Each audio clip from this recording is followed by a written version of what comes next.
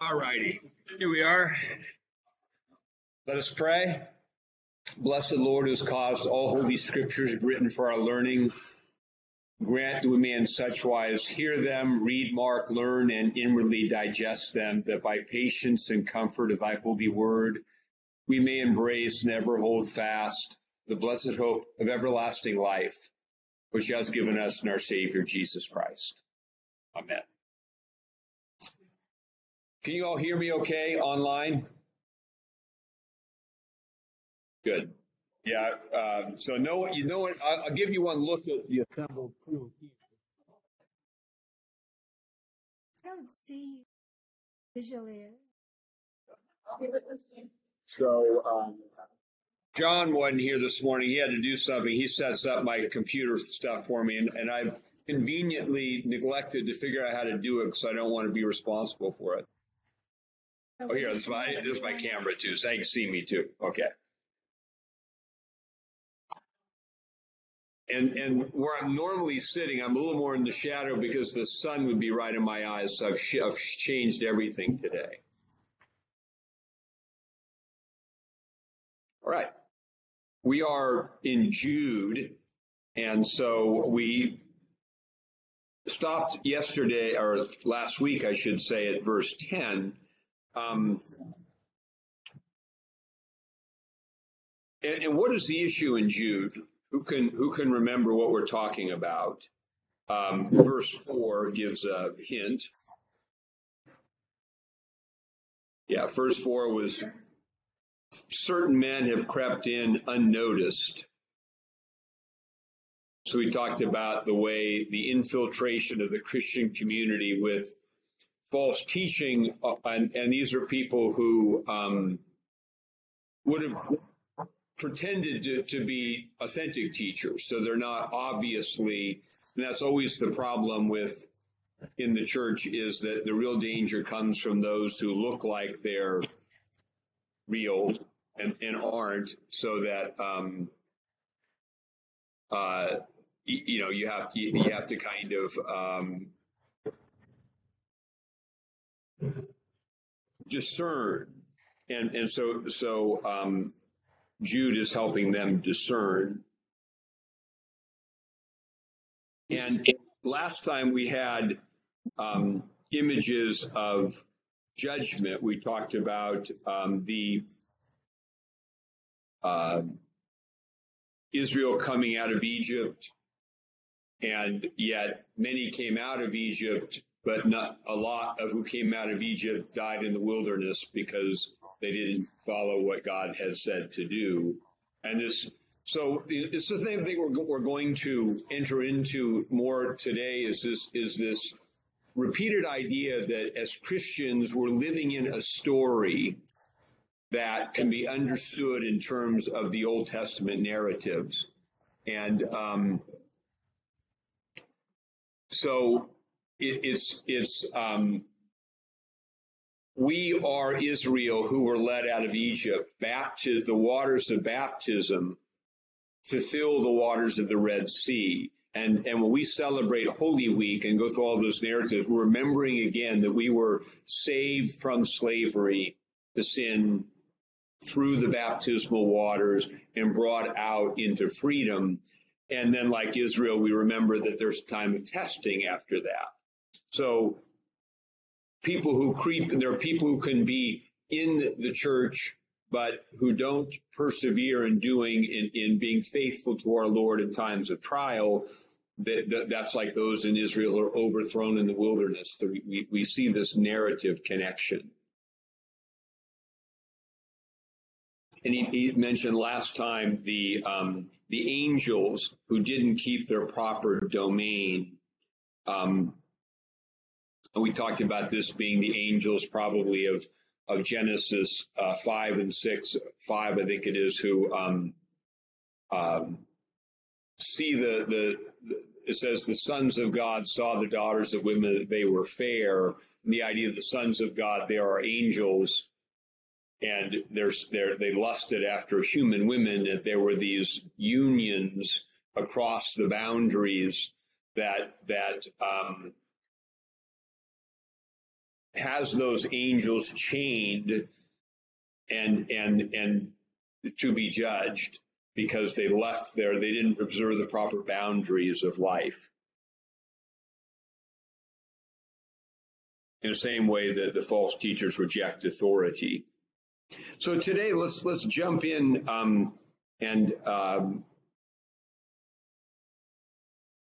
I'll start reading from verse 10 because that leads us into 11 that we wanted, that I stopped there because we didn't have the time to talk about the three stories that he mentions in verse 11. But these speak evil of whatever they do not know, and whatever they know naturally, like brute beasts. In these they corrupt themselves. Woe to them, for they have gone in the way of Cain, have run greedily in the error of Balaam for profit, and perished in the rebellion of Korah. So there are three stories here, three narratives that he is drawing these false teachers, prophets, people who've crept in unaware. He's likening them to what is the way of Cain. Killed his brother, but there's, what would be, obviously, what's that? So Cain, if we look at way of Cain, Jack said that his offering was not accepted. So there's a sequence of a narrative of Cain. Cain brought an offering to the Lord that was rejected. And in that narrative of Genesis 4, it's really a narrative to kind of reflect on. Well, why don't we, instead of talking about reflecting on it, why don't we look at it? So turn your Bibles back to Genesis chapter 4.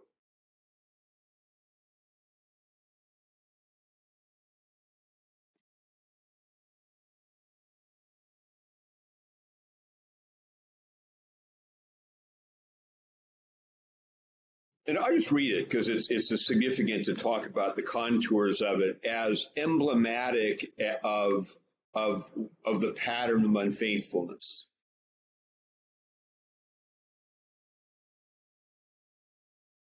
In the process of time, Genesis chapter 4, verse 3, in the process of time it came to pass that Cain brought an offering of the fruit of the ground to the Lord.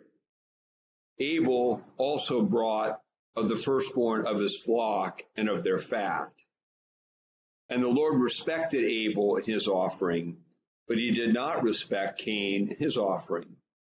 And Cain was very angry, and his countenance fell. So the Lord said to Cain, "Why are you angry? And why has your countenance fallen? If you do well, will you not be accepted? And if you do not do well, sin lies at your door. Its desire is for you, but you should rule over it." Now Cain talked with Abel his brother, and it came to pass when they were in the field that Cain rose up against Abel his brother and killed him. He goes on, the Lord puts the mark of Cain on Cain. But it's interesting in the story. So what's wrong with Cain's offering? I'm asking everyone the question.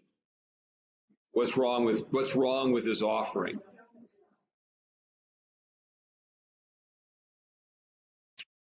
There is a mention of this in the New Testament in Hebrews chapter 11. Gives us a little bit of a clue.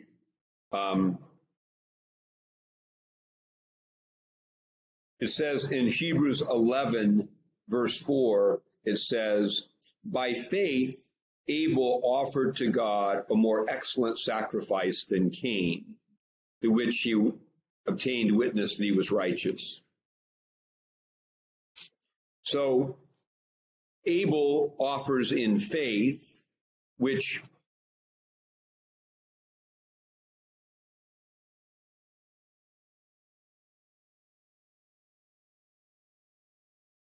and we're told in the text that he offered his first and best.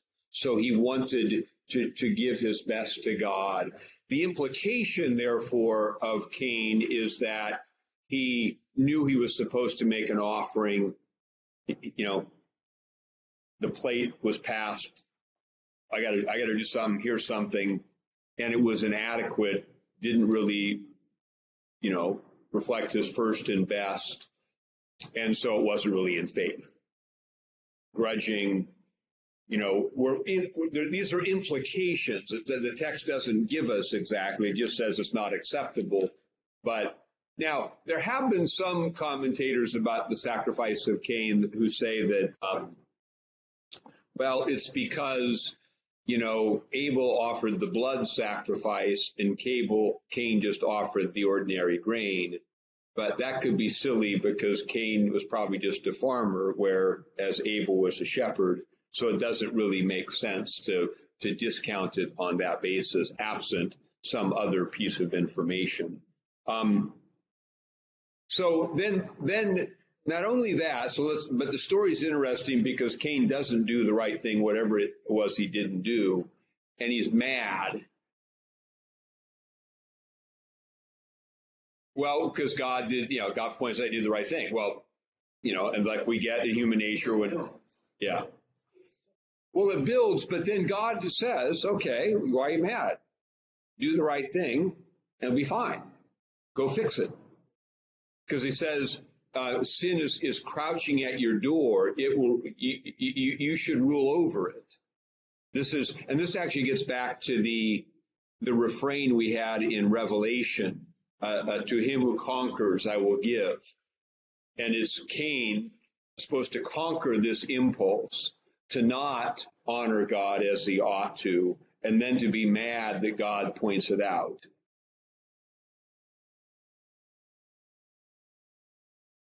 And then, so he has an opportunity to repent, which he doesn't. And why would he then kill his brother? What's his brother got to do with the fact that God doesn't? Jealous of his brother. Okay. So what does killing your brother do to help you with your jealousy or your impulse? So, so is there a human phenomenon where when somebody else is doing the right thing and we're not and don't want to deal with it, we get angry at them? And this is Good Friday.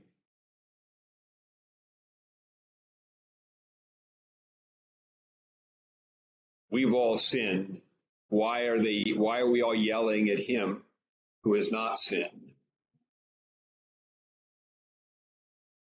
Because he highlights the fact that we have, and we want to eliminate the evidence of it. We don't like the good people because they reveal our sins. We're going to eliminate the witness. That may be, in a nutshell, the essence of persecution.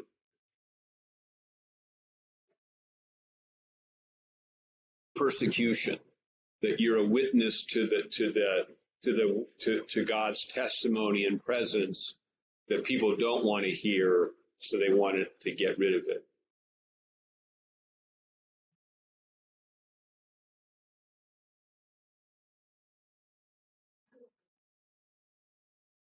What do you mean? For all we know, Abel was a pretty good dude too. But this also gets back to something about love, is that he's most loving, but he's not afraid to tell you that what you're doing is wrong and to correct it. So love that has an aspect of love. God is love, just right in Genesis. And love says, yeah, you do the right thing. I'm highlighting this. Now go fix it, conquer it. But I'm not going to lie to you and act, oh, it's all great love. So love in our time tends to be, oh, I love you, you love me. And that's the sin of sentimentality, where we substitute the feelings for the reality of the thing. And it is why that in our own offerings, giving our first and best, whether we feel like it or not, is significant. We do the right thing whether we feel like it or not. And it tends to be that our unfaithfulness is rooted in the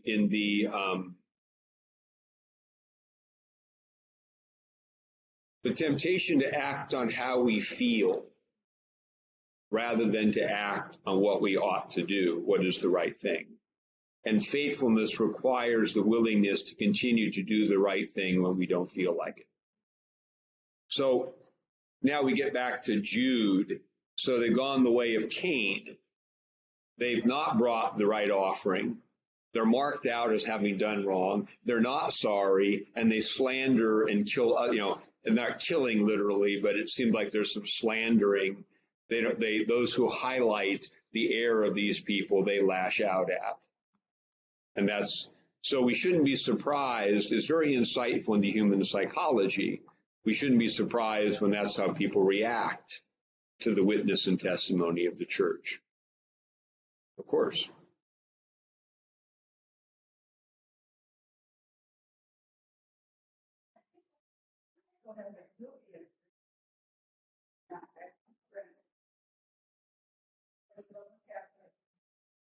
Raised your children that way. When her husband died, recently, so she doesn't go to church anymore. I said, imagine priest, are you that God too? No. I said, well, I don't care. Daryl's giving an example of a woman who was Roman Catholic and her husband died, and then she went to church afterwards, and the priest did some shit like she stopped going, which, of course, highlights a dynamic of love for God and even love for the body of Christ, is that if you really love God and love Christ and love his body, the church, you won't stop doing what you're supposed to do because someone in it doesn't do what you like. And but that happens a lot. But that's the kind of thing that reveals. Now, I'm not certainly consigning your friend to the nethermost hell, but it's problematic. It's at the very least a sign of grave spiritual immaturity. And so anyway, there we are. So there's our aim of Cain. So they run greedily. The second one is have run greedily into the error of Balaam for profit. Now, who is Balaam and what's the story there?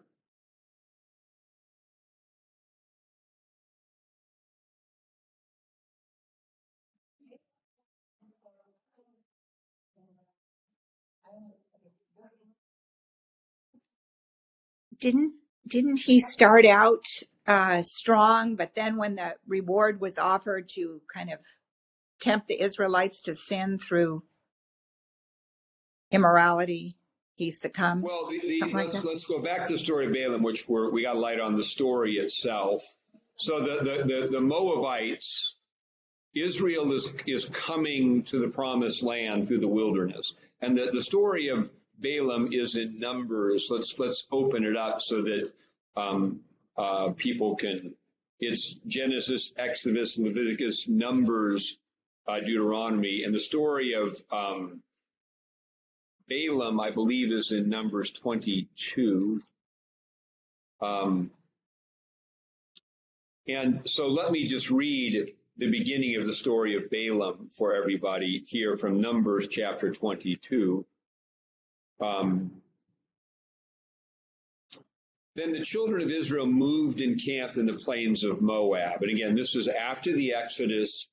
God has led Israel out of Egypt through the wilderness. and now they're moving towards the promised land. And the nations, especially with Moab, that they're going through, is afraid of this people, afraid that they will come and conquer them. So the children of Israel moved and camped in the plains of Moab on the side of the Jordan across from Jericho. Now Balak, the son of Zippor, saw that all that Israel had done to the Amorites. Israel had won a victory over a previous nation that they passed through. And Moab was exceedingly afraid of the people because they were very many. And Moab was sick with dread because of the children of Israel. So Moab said to the elders of Midian, now this company will lick up everything around us as an ox licks up the grass of the field. And Balak, the son of Zippor, was king of Moab at the time. Verse 5, then he sent messengers to Balaam, the son of Beor, at Pethor, which is near the river in the land of the sons of his people, to call him, saying, look, a people has come from Egypt. See, they cover the face of the earth and are settling next to me. Therefore, please come at once, curse this people for me. They are too mighty for me. Perhaps I shall be able to defeat them and drive them out. For I know that he whom you bless is blessed, and he whom you curse is cursed. So there's this Balaam who's known to be a prophet. And the king of Moab tries to hire him to invoke a curse upon Israel so that his country won't be conquered. Now, this is a 3-chapter in Numbers story, which we're not going to read right now, but some of the highlights of the story from here are that so Balak sends people to him to get him, and God speaks to Balaam and says, don't go, because I'm not going to, you bless them. And then, so the messengers from the king go back and tell the king he won't come. And so the king sends a little bit more money, a few more important people, and goes and asks them again. And here's the first hint of the problem for Balaam. Balaam sees more money, more people, and says, let me go ask God again what he thinks about this. And then God says, he says go, but as he goes, he encounters on the way the angel of the Lord standing in the middle, and his donkey sees the angel with the sword, but Balaam doesn't see it, and the donkey starts hitting his donkey. And this is metaphorical, obviously. When God says go, you know, this is something that's very important to understand in our own spiritual lives, that if you take the unambiguous word of God, don't do this, and begin having a conference about it. Well, let's see what God says now. God's going to probably, good luck with that. And so this go is once you know God said don't go, you just don't go. Don't do it, you just don't do it. And if you do it, you make a good confession, unlike Cain, and you get restored. You don't, but there's no doubt about and we get in trouble when we take the clear word of God and say, well, let's see, what does this really mean? Thou shalt not covet. What does that really mean? It means don't covet and don't steal. And that's what it means. And actually, this is, the church that we have come out of, and liberal Protestantism in general, was notorious for committees to study an issue about which there was a command. What's to study? I mean, there is a reality of moral theology in taking firm principles, and sometimes the application of those principles needs some discussion. But the idea that what God has said doesn't mean what he said, if we're going to fudge on that, we're always going to get trouble. So Balaam goes with him and encounters the angel of the Lord, and it's like a warning, like you're already leaning towards profit at the expense of obedience. And the angel's reminding him of this. So he goes with Balak, and 3 times Balak takes him up to a mountain, and 3 times Balaam pronounces a blessing on Israel, not a curse. And Balak is mad and sends him away and doesn't give him anything. But the later story on Balaam is that after all that happened, he gave a separate further counsel, for which he probably got money, that he could undermine Israel by enticing Israelites into idolatry and inviting them to worship their God and the attendant immorality that surrounded that. There's a famous scene when, so this is how the Moabites begin to overcome the Israelites, because they go through and they sort of seduce them into, and there's an Israelite who goes into participate in the Moabite worship, and then into a sexual union with a Moabite woman, which was part of the worship. And Phinehas, a priest, it said, is filled with zeal, and he goes into the tent with a spear and pins them both to the ground.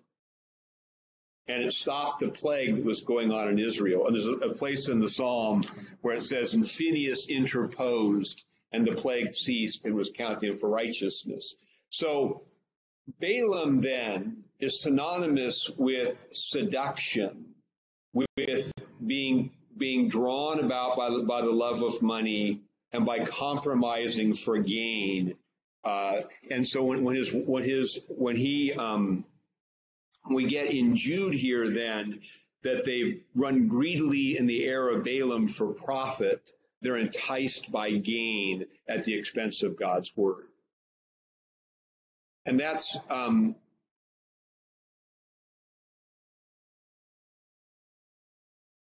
sometimes doing what God asks us to do isn't going to be the most profitable thing,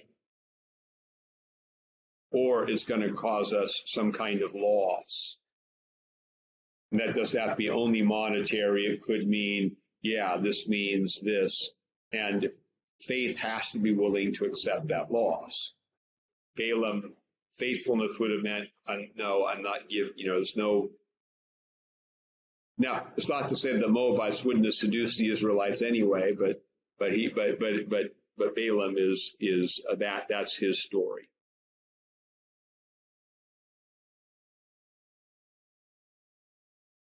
So, again, narrative.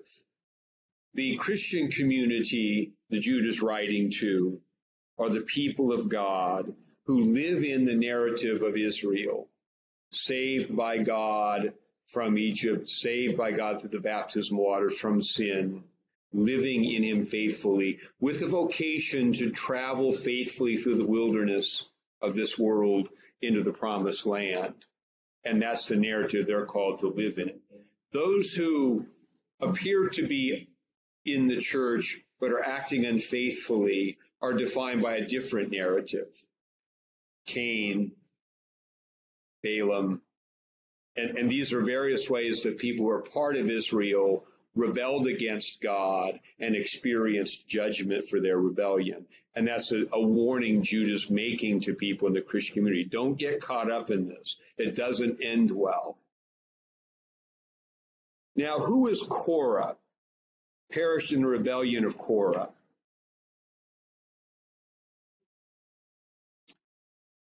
Let us turn again to Numbers.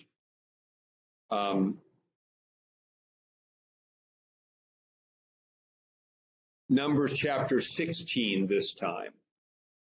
And Korah and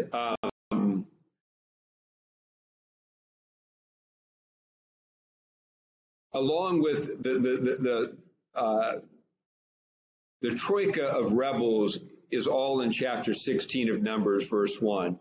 Korah, Dathan, and Abiram. And what's happening is that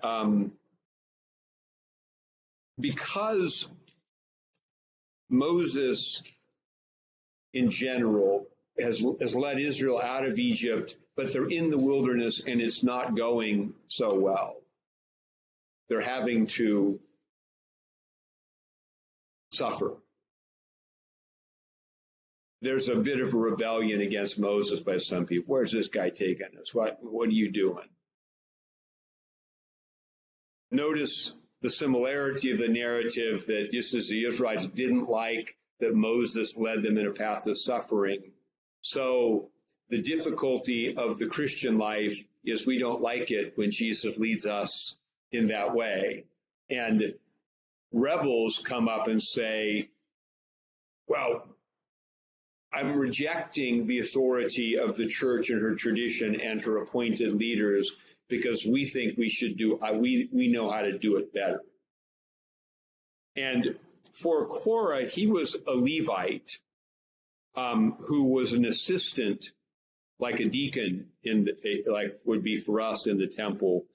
And so let's just read a little bit of the story to get the flavor of it here. Chapter 16 of Numbers, verse 1. Now Korah, the son of Izhar, the son of Kohath, the son of Levi, with Dathan and Abiram, the sons of Eliab, and On, the son of Peleth, sons of Reuben, took men.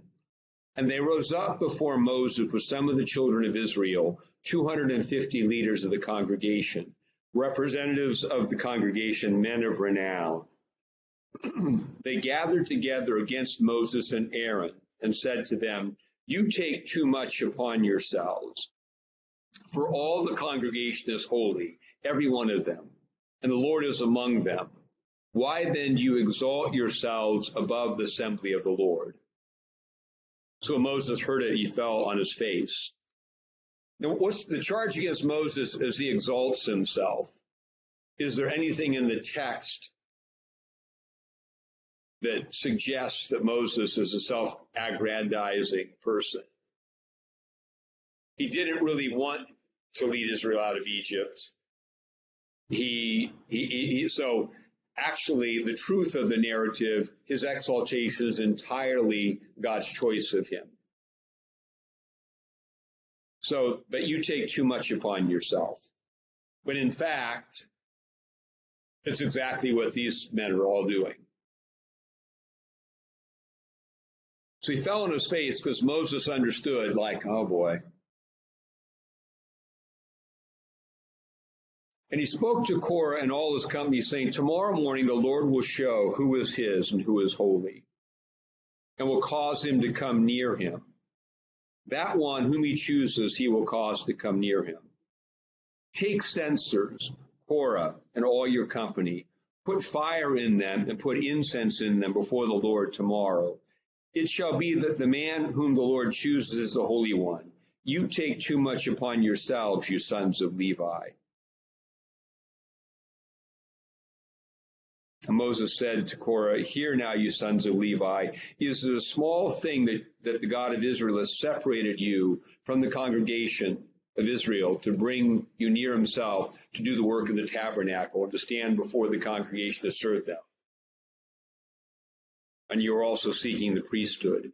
There's a hearkening here to the sin of the angels mentioned. They left their proper abode and wanted something that wasn't theirs. The Levites are appointed to be assistants and they want to be priests, but God didn't make them that. And this idea of usurping that which is not given is a highly problematic thing. So this does not go well. We'll skip down a little bit to verse 25. And they come up in the morning, they take incense and the censers, and they offer this offering to God. And in verse 25, Moses rose and went to Dathan and Abiram, and the elders of Israel followed him. And he spoke to the congregation, saying, depart now from the tents of these wicked men. Touch nothing of theirs, lest you be consumed in all their sins. And notice how Jude using this is like, don't get infected by this. So they got away from around the tents of Korah, Dathan, and Abiram. And Dathan and Abiram came out and stood at the door of their tents with their wives, their sons, and their little ones.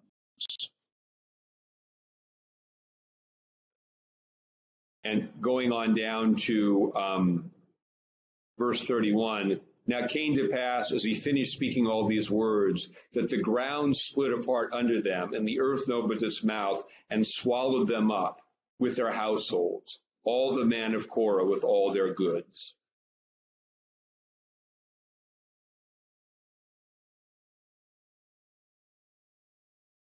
So it's something here that's that's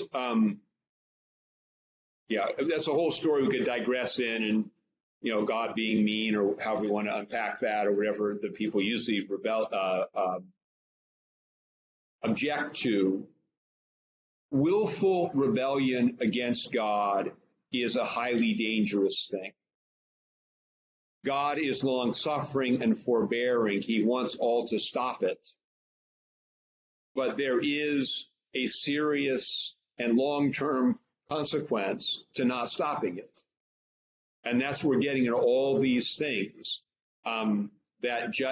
He shall come again with glory to judge. Now we're in a time of probation and redemption. Come. But it's a serious thing.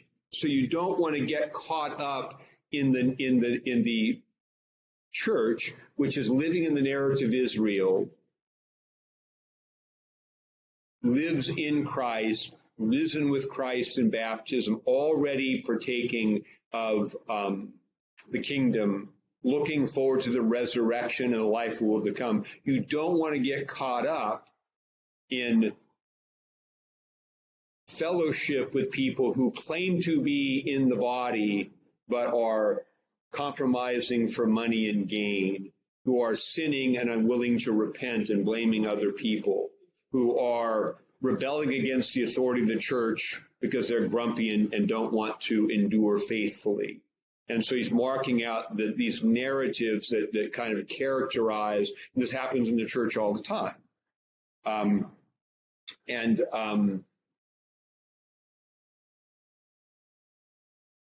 So Cain, Balaam, rebellion of Korah, verse 11 of Jude,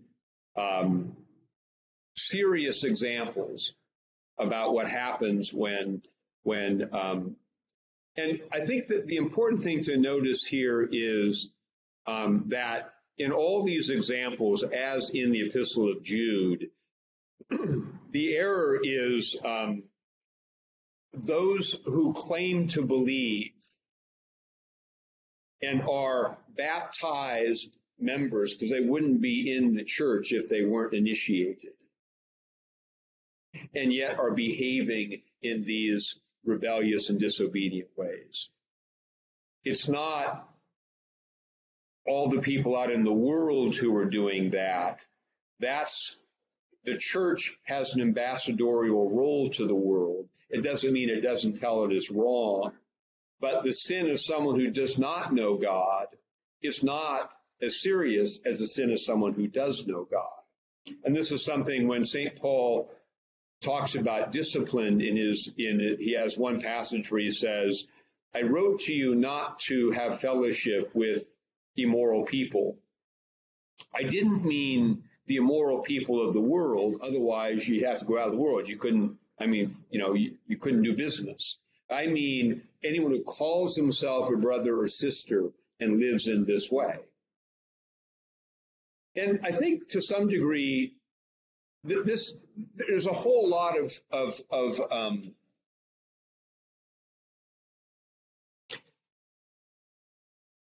there's a conversation here about how we deal in the church with people who are in the process of growing into the image of Christ and struggling, and how we distinguish that from the willfully rebellious. So, because you could certainly take Jude's very white and black language and start picking out people we're going to kick out and like that. So I don't think the application of Jude is simple in the body of Christ. because we do want to have a community of grace in which people are struggling with sin can grow. Let's make a distinction here. Moral theology is very important, though, between sin committed willfully and rebelliously and sin committed in weakness, or because one is overcome, not yet strong enough to resist. And that's what we deal gently with the weak who are struggling. And we have the sacrament of confession, and we all come each week to confess. So there's a level in which all are struggling. But the presumption is that we want to be who we're supposed to be, and we're struggling to do that. It's different when somebody comes in and openly does something wrong and doesn't repent of it. That's when church discipline comes in. We have to say, you can't do that, or you can't be here. And it's a distinction. It's a subtle distinction. And I don't think it comes out mostly. I think in these small early communities, probably knew everybody, and it's a lot harder to hide than it is now. You can hide a lot easier in the contemporary world, large populations, we all live in places. So it's not incumbent upon the church to go seek out what everyone's doing in the privacy of their own home. And even he says, that some of these things will become clear over time. But when somebody openly proclaims their rebellion and demonstrates it with behavior that here I am, then we have to go say, you can't do that. If you do that, you can't take communion. And that's kind of the thing. Does that make sense to everyone? And that's the application of pastoral moral theology. These aren't simple questions, but I would say the one thing now about the church in our time is the church, we're not aiming to be, you could certainly see how an epistle like Jude could lead into the error of the Pharisees, where legalism, looking for every error and driving people out, and we don't want that. However, in our time, we're not mainly, in our culture, we're not mainly susceptible to the error of the Pharisees, but we're more susceptible to the church looking pretty much like the world. And so our witness in the world now requires that we have a sense of this is what we are.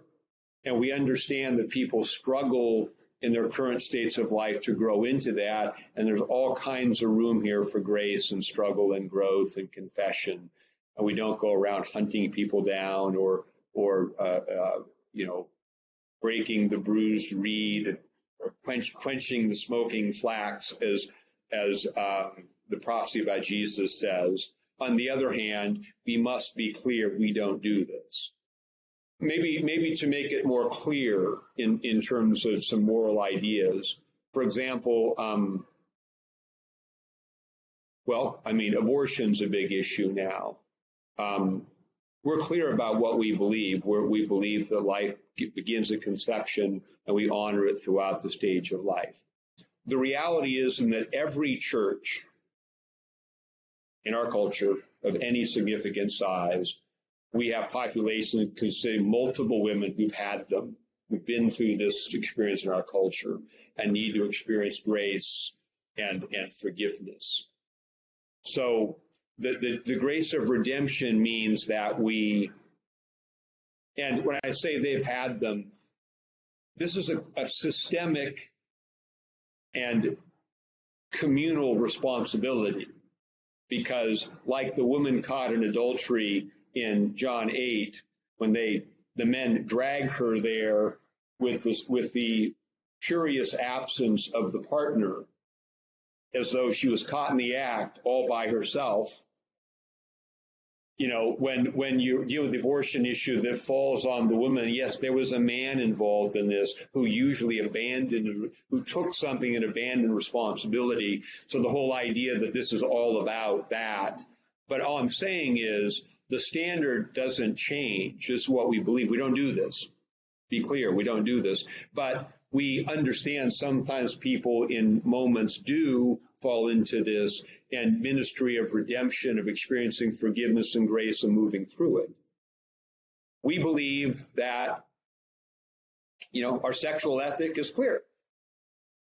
Sex is for a man and a woman in marriage. Outside of that, everything else is, now that's not what everyone's doing.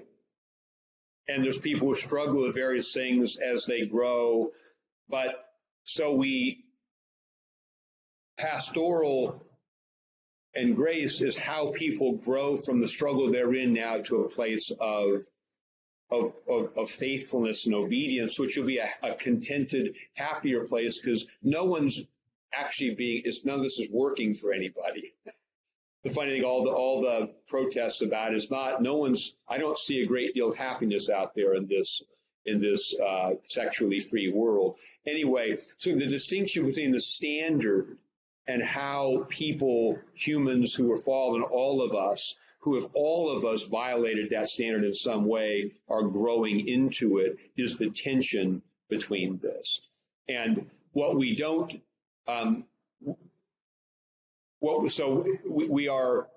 we want to be pastoral with everyone who has fallen into sin, but we will not tolerate someone who says sin is okay, and we're going to do this openly and say it's great.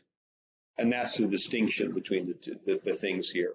And so that's the one concern I have in the language of Jude. It can easily sound pharisaical and could run that way with it, and that's not how we do it.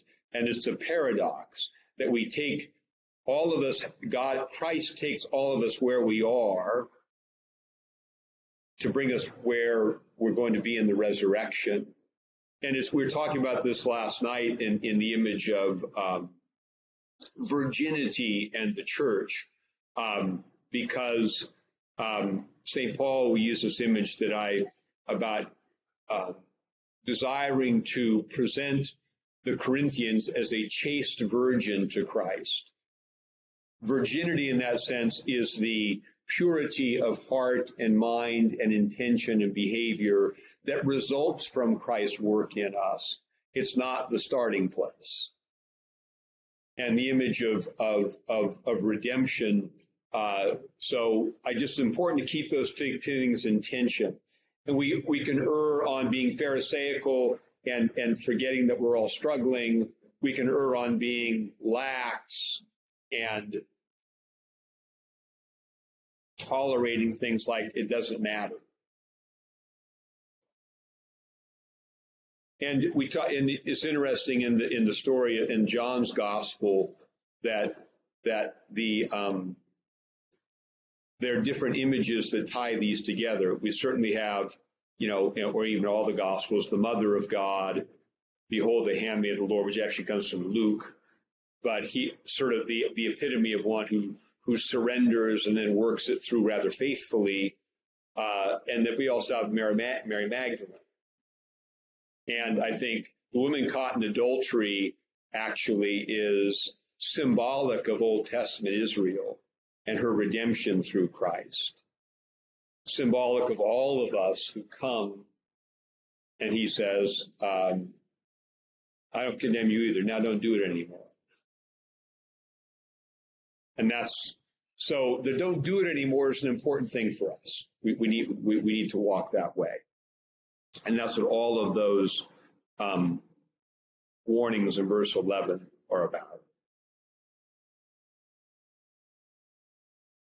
Verse 12, these are spots in your love feasts, while they feast with you without fear, serving only themselves. So they come, love feasts this is a thing called the agape that the early church had, the Lord's Supper, but also typically at a separate meal called the agape, where they share a meal together, and kind of like we do when we get together and have a meal. And it's a spot when somebody is feasting with us who is willfully rebelling against what the church is and does. Clouds without water, promising rain that will grow a crop, but they never have any. Late autumn trees without fruit, twice dead, pulled up by the roots. Fruitlessness, nothing is being produced in their lives. Reminds us of the words of Jesus, you will know them by their fruits. What is being produced in this life? Do we see anything that looks like it comes from God? And even, which includes repentance and sorrow and all those things that lead then to some growth and holiness. Raging waves of the sea, foaming up their own shame. Wandering stars, for whom is reserved the blackness of darkness forever. Now, this next two verses are slightly discussion worthy. Now, Enoch, the seventh from Adam, prophesied about these men, also saying, behold, the Lord comes with 10,000s of his saints to execute judgment on all, to convict all who are ungodly among them of all their ungodly deeds which they have committed in an ungodly way, and all the harsh things which ungodly sinners have spoken against him. So Enoch biblically appears in Genesis chapter 4 or 5, where he's the one who walked with God and God took him. Then there's a book, the Book of Enoch, which was probably written 200 years before Christ, but put as though it were written by this man, Enoch. And it was read by a lot of Jews at the time of Christ. It's a book that has a lot of images of the coming of the Messiah, the resurrection, a lot of images of angels and things. Fragments of the Book of Enoch were in the Dead Sea Scrolls. So the question here is, well, how does Jude quote the Book of Enoch when it's not the Bible?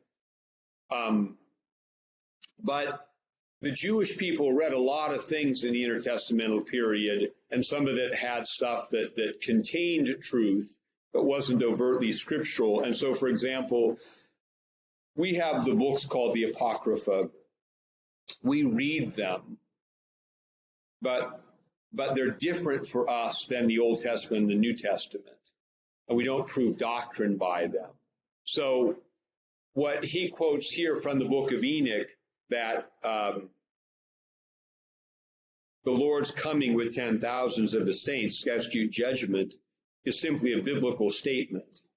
It's a biblical truth expressed in this book. So that's a way in which this apocryphal book comports with the scriptures, and so that is brought in by Jude. It doesn't mean that the Book of Enoch is for us to be put on the same level as the scriptures. You can look up the Book of Enoch. You can find it online. Google the Book of Enoch, and you can read it. It's out there. It's not scripture. It has a lot of things we don't necessarily hold to, but it's influential in first century Judaism. Verse 16. Yes. That means in the genealogy of Genesis, he's the seventh generation from Adam.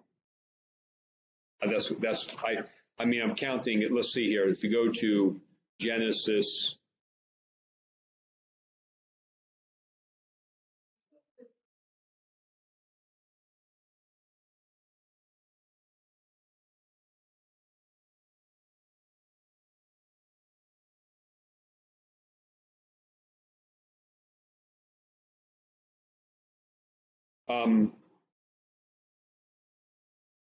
so Enoch is down in verse 18 of chapter 5 of Genesis. We're not going to count out the generations that appear there, but I think there are more than 3. But There is also, so the Book of Enoch, there may be a tradition of this. We should also understand that genealogy is biblically, if we say such and such begat such and such, that the son of can be descendant of. So genealogies can have gaps. So that would explain some of it. I could be the son of my grandfather, is what I'm saying. And if and a father's name could be skipped in a genealogy if the more important connection was grandfather to even grandson. Rightfully said, he's the son of. That same word means that. Doesn't mean just the next. So verse 16, these are grumblers, complainers, walking according to their own lusts, and they mouth great swelling words, flattering people to gain advantage. Very clear in that language that these are not people, struggling in the Christian life, occasionally falling.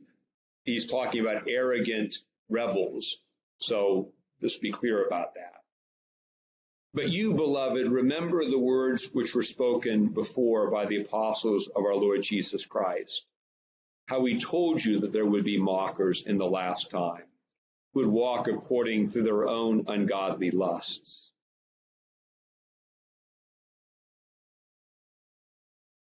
So it shouldn't surprise us when bad people arise in the world or in the church.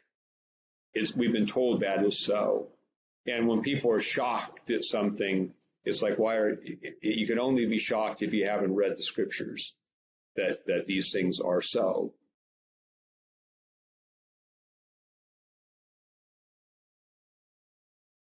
These are sensual persons who cause divisions, not having the Spirit. And here's the key then for us is, but you, beloved, building yourselves up on your most holy faith, praying in the Holy Spirit. This gets back to verse 3, where he started saying, I write to you, exhorting you to contend earnestly for the faith once delivered. So we hold on to the scriptures as they've come down to us in the tradition, the creeds, the things the churches always believed, the moral framework of life, the commandment to love God and others and to pray in the Spirit. We're in this different narrative than the rebels. Keep yourself in the love of God, looking for the mercy of our Lord Jesus Christ unto eternal life. And verse 22, he kind of gets into the moral distinction we've made. And on some have compassion, making a distinction. You see they're struggling and you want to help, but others save with fear, pulling them out of fire, hating even the garment defiled by their flesh. So, in other words, what's ringleaders of rebellion are especially culpable, but have compassion. It's a pastoral concern for individuals, but also a leadership concern for the community, that people who are influential don't get to the willful rebels don't get to exist in the community. That's the need for the discipline. Verse 24. Now to him who is able to keep you from stumbling and to present you faultless before the presence of his glory with exceeding joy. So, despite all these things, Christ, to whom we pray in the Spirit, holding on to the faith, can keep us from stumbling. As we stay in the faith, as we walk in our prayer, as we read the scriptures, the error of those who are in error becomes clearer, and we can resist the temptation to be drawn into it. And the goal is to present us faultless. And faultless does not mean sinless perfection. It means that we hold on to Jesus, who cleanses us from all our sin. And he'll present us before the presence of his glory with exceeding joy. To God our Savior, who alone is wise, be glory and majesty, dominion and power, both now and forever. Amen.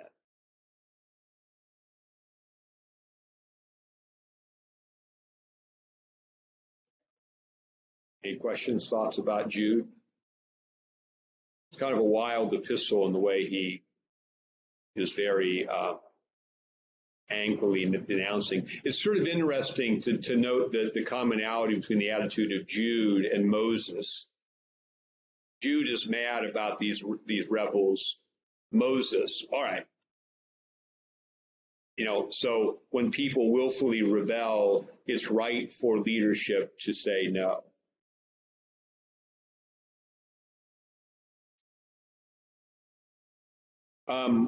So we've said we're going to do the rest of what are sometimes called the Catholic or universal epistles. So next we're going to do James, and then we're going to do 1 Peter, and then we're going to do 2 Peter. That's our next season of time list. So James will be epistle, has some length to it, a lot of good things to say in there, and that we should have some fun with. All right. Let us pray. The Lord bless us and keep us. The Lord make his face to shine upon us, be gracious unto us. The Lord lift up his countenance upon us and give us peace this day and forevermore. Amen. Good to see you all online. Give you a say here. Bye to everyone.